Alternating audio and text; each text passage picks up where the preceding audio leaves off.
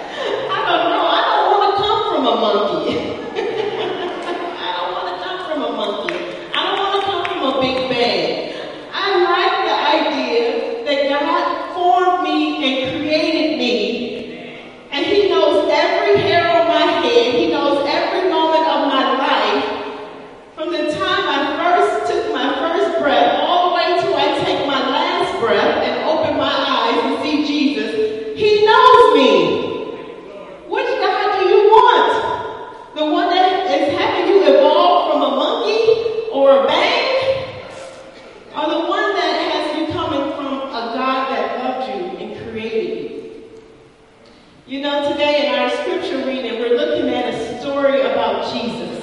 And Jesus gets into an argument. He's in an argument with some people who are trying to catch him in a lie, who are trying to prove him wrong. And it comes from the book of John, John chapter 8. And many of us are familiar with John chapter 8, and we don't even realize that we know this story so well. Tell your neighbor, you know John. You know chapter 8.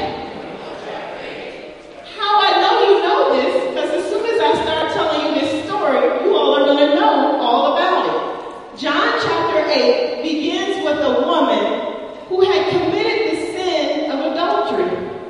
And so the Pharisees bring her in to Jesus and say, here, we are wanting to stone her, because what she has done is wrong. And Jesus says these words, he who is without sin, let him cast the first stone. I told you, tell your neighbor, I told you. So this is that story. This is where it's coming from. These people are trying to trick Jesus. And you see, they are trying to catch him off guard. Have you ever had that person who always wants to argue with you about religion? Always think they're right about everything. Well, here's Jesus. He's arguing with the Pharisees because the Pharisees was those type of religious people. They thought they knew everything. And so they're coming to Jesus trying to prove him wrong. And they think they got him. You see, they found out a little bit about his past. And so they thought they had one on him. And they say, we are not illegitimate. Now that seems like it wouldn't mean that much, does it? But they could be trying to call him out. They says, we're not illegitimate. Our father is Abraham. Why is this important? Well, when we think about it, saints, what they're pointing to is all the way back to when Jesus was born. Remember the story? Mary said that she was a virgin when Jesus was born. That her child was born of the Holy Spirit. So here it is, they're trying to get one on Jesus and saying, we don't know who your daddy is, and you don't know who your daddy is either. Oh, those are fighting words, aren't they? You feel like getting a little like, you questioning me on my father? You think I don't know who my daddy is? And see, right then, Jesus could have gotten to the argument. How many of us have, we try our best to get through the day with no arguing. We're not going to fall into the same trap that we get into with certain people. And then they say those words, those trigger words, and we all off in a different direction. Tell your neighbor, stay focused. Jesus was laser focused. They came at him like, you don't know who your father is. This was his comeback. He says, you gonna play it here? Okay. He says, it's not that I don't know who my father is. You don't know who your father is. He turns it back on them. You don't know who your daddy is. He says, if God were your father, you would love me. Let's read this together. Jesus said to them, if God were your father, you would love me, for I have come here from God. I have not come on my own. God sent me.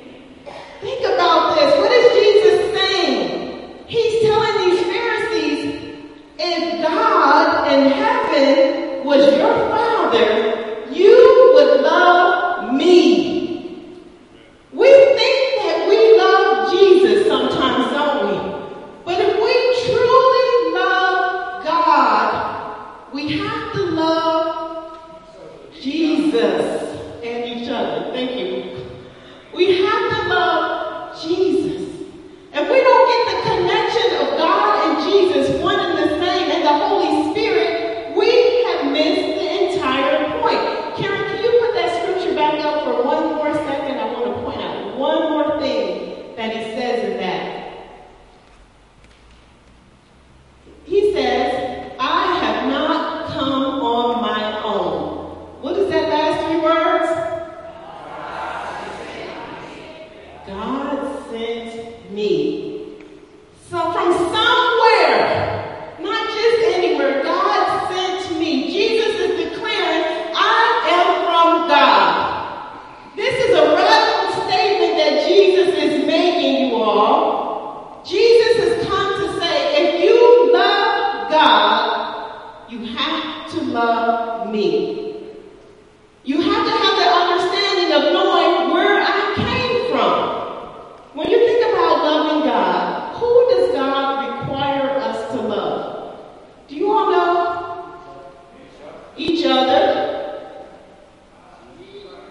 Jesus. Who else? Ourselves, our neighbors, family, friends. Who? Finally, thank you, Lord. Trying to get us way out there. Sometimes we can become so interfocused. We get good at loving ourselves and loving on each other, but there is a whole world of people beyond our walls that Jesus is asking us to love. To love the sinners. To love the people that are cussing and fussing and doing all kind of mess right now. To love the people whose lifestyles we don't necessarily like. To love our enemies. Who does God give us permission to hate? Y'all sure about that? He gives us permission to say we hate Satan. Certain people, how many of y'all have said the words, I hate people? I heard some of y'all say those words, I hate people. There's a few people confessing. How many of you all have had that person in your life, whether they are a stranger, a co-worker, a friend, family member, that have irritated you so bad that you are like, get away from me, and that if I don't ever see you again, it will not be a sad day. Who can confess with me that you got a list of people that you are okay with not seeing? We all have to make that confession, don't we? We have to let it convict our hearts, because we have to get real with ourselves. We have not been treating people, say people, the way God has wanted us to treat them. Thank you for putting that up, Karen. Read this with me. Why is my language not clear to you? Because you are unable to hear what I say. You see, God does not give us permission to hate anybody. And when Jesus came into the earth, he had this different message. His message was all about love. You see, the religious people had gotten so good at following all the rules. We gotta eat right. We can't drink. We can't smoke. There's no adultery. They got all the rules correct, but they forgot about the love. They forgot about the compassion. And some kind of way, they were not able to hear from God anymore. And so Jesus is telling them, why is my language not clear to you? Because you are unable to hear what I say. Go to the next verse, Karen. Let's read this together. You belong to your father, the devil, and you want to carry out your father's desires. He was a murderer from the beginning, not holding to the truth. For there is no truth in him. When he lies, he speaks his native language. For he is a liar and the father of lies. Leave that up for a second. Jesus called them out. Tell your neighbor, he called them out. He says, you don't know who your father is. Let me tell you who your father is. You belong to your father, who? The devil. He called him out. He's saying, your father is not me. You serve the devil.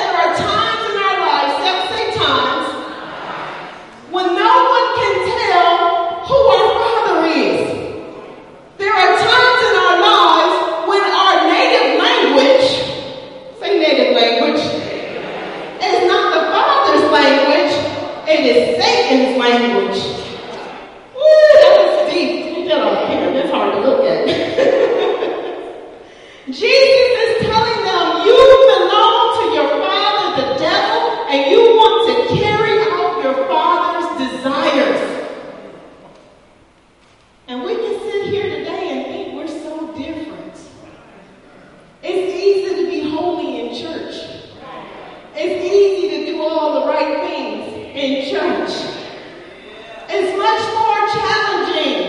Say as soon as we walk out the building. Much more challenging to show the love of Jesus in our world today. But he is calling us to be the light in the midst of darkness. That's what Jesus was. He says, you belong to me.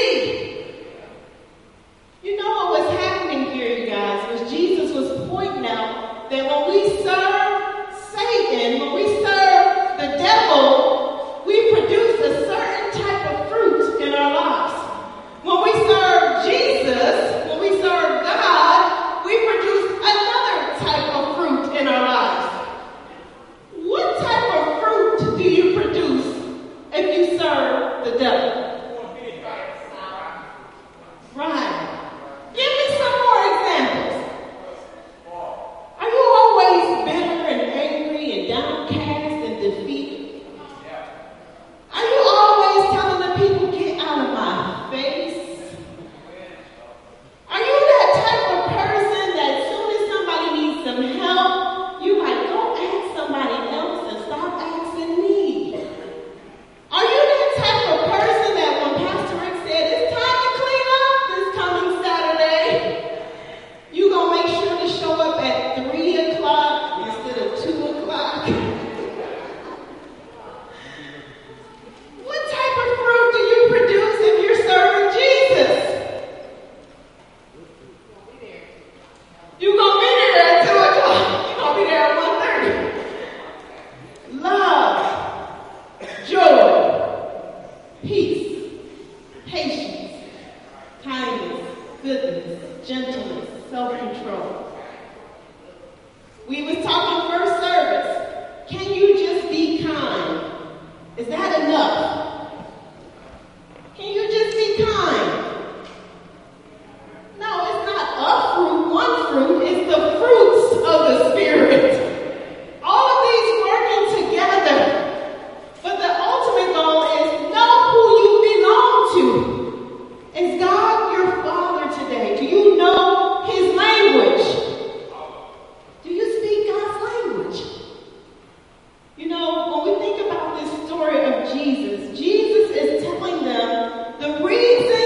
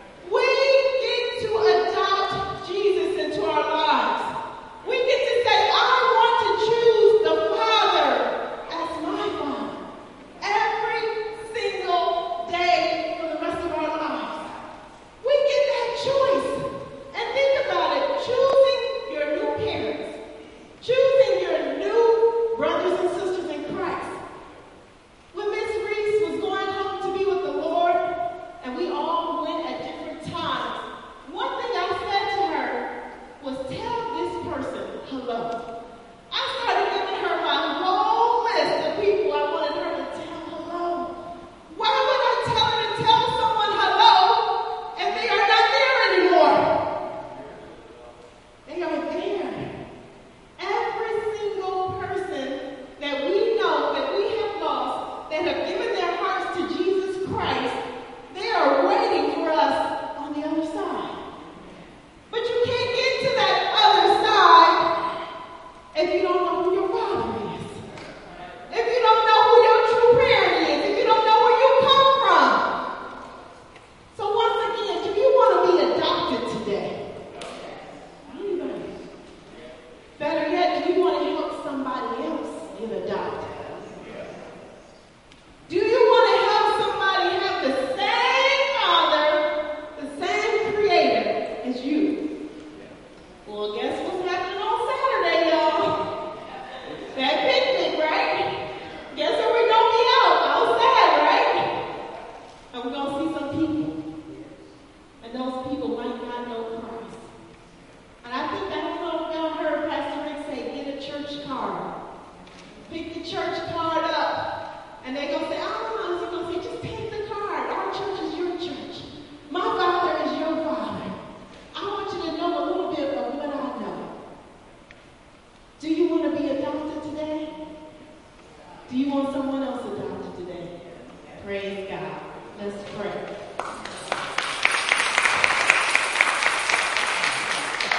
Praise God. You are awesome and amazing. And we say thank you. Thank you for choosing us when you didn't have to. Thank you for adopting us. Thank you for creating us. But we confess today, Lord, we have fallen short in many ways. Some days of our lives, we confess we don't look like we serve you, Lord. Help us make that correction today. That when we leave this house today, we will go forth and be able to tell the whole world who our Father is. But not only will we be able to tell the world, we can show it in our lives and in our actions and in our words. So we glorify your name today. In the name of Jesus Christ we pray. And all your people said,